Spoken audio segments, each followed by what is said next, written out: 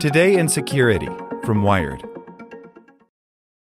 Say goodbye to your credit card rewards. Greedy corporate mega stores, led by Walmart and Target, are pushing for a law in Congress to take away your hard-earned cash back and travel points to line their pockets. The Durbin-Marshall credit card bill would enact harmful credit card routing mandates that would end credit card rewards as we know it. If you love your credit card rewards, tell your lawmakers, hands off my rewards. Tell them to oppose the Durbin-Marshall credit card bill.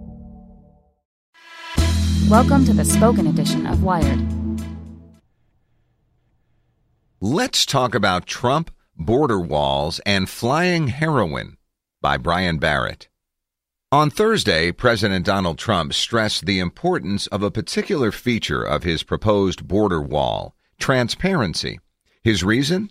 Without it, a 60-pound bag of heroin might fly over and hit an unassuming passerby on the head, striking them dead. The vivid image invites flashbacks to Chuck Jones cartoons and more than a few questions. But to take it on its merits, yes, drugs do fly over the wall, but not like that. And it has precious little to do with your border wall's opacity. First, the full quote from President Trump to establish some parameters of exactly what we're exploring here. As horrible as it sounds, when they throw the large sacks of drugs over, and if you have people on the other side of the wall, you don't see them. They hit you on the head with 60 pounds of the stuff. It's over, the president said aboard Air Force One yesterday, according to the official White House transcript. As crazy as that sounds, you need transparency through that wall. Okay, there's that. Now let's start with the idea that a wall should be transparent, which actually it should be. The Homeland Security Secretary has said in multiple interviews that the wall would be see-through in parts, which sounds like science fiction, but in practice likely means a chain-link fence or offset corrugated steel.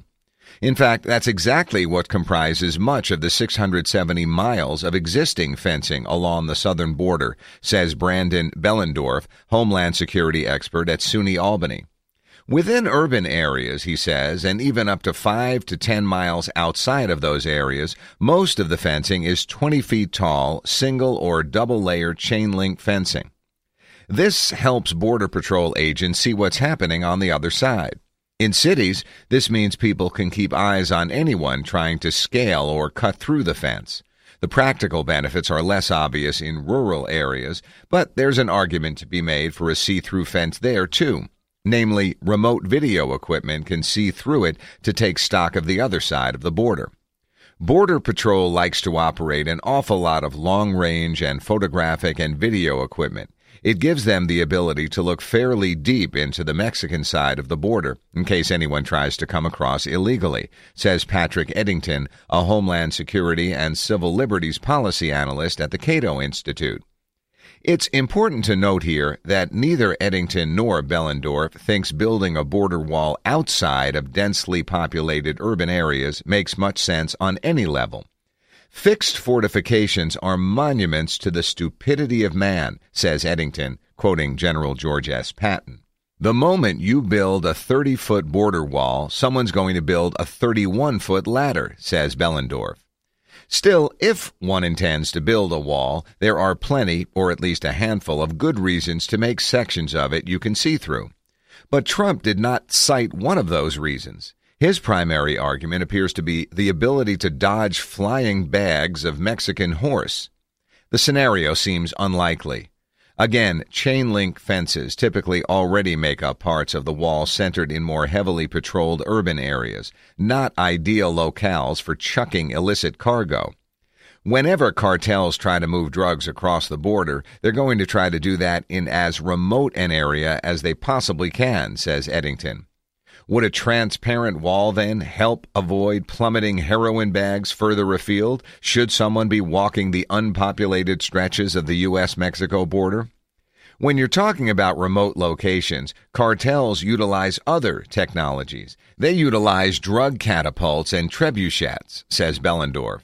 Oh, in case you haven't taken French combat history in a while, trebuchets are big swinging siege engines that usually lob firearms. They're launching drugs not 5 feet from the wall or 10 feet from the wall, where a transparent wall would help. They're launching it 100 feet over the wall, 150 feet over the wall. No amount of transparency is going to help you in that context. Trump pledged a border wall throughout his campaign. That he has pursued it aggressively comes as no surprise. One would think, though, that he would at least understand what he considers its marquee features, as crazy as that sounds.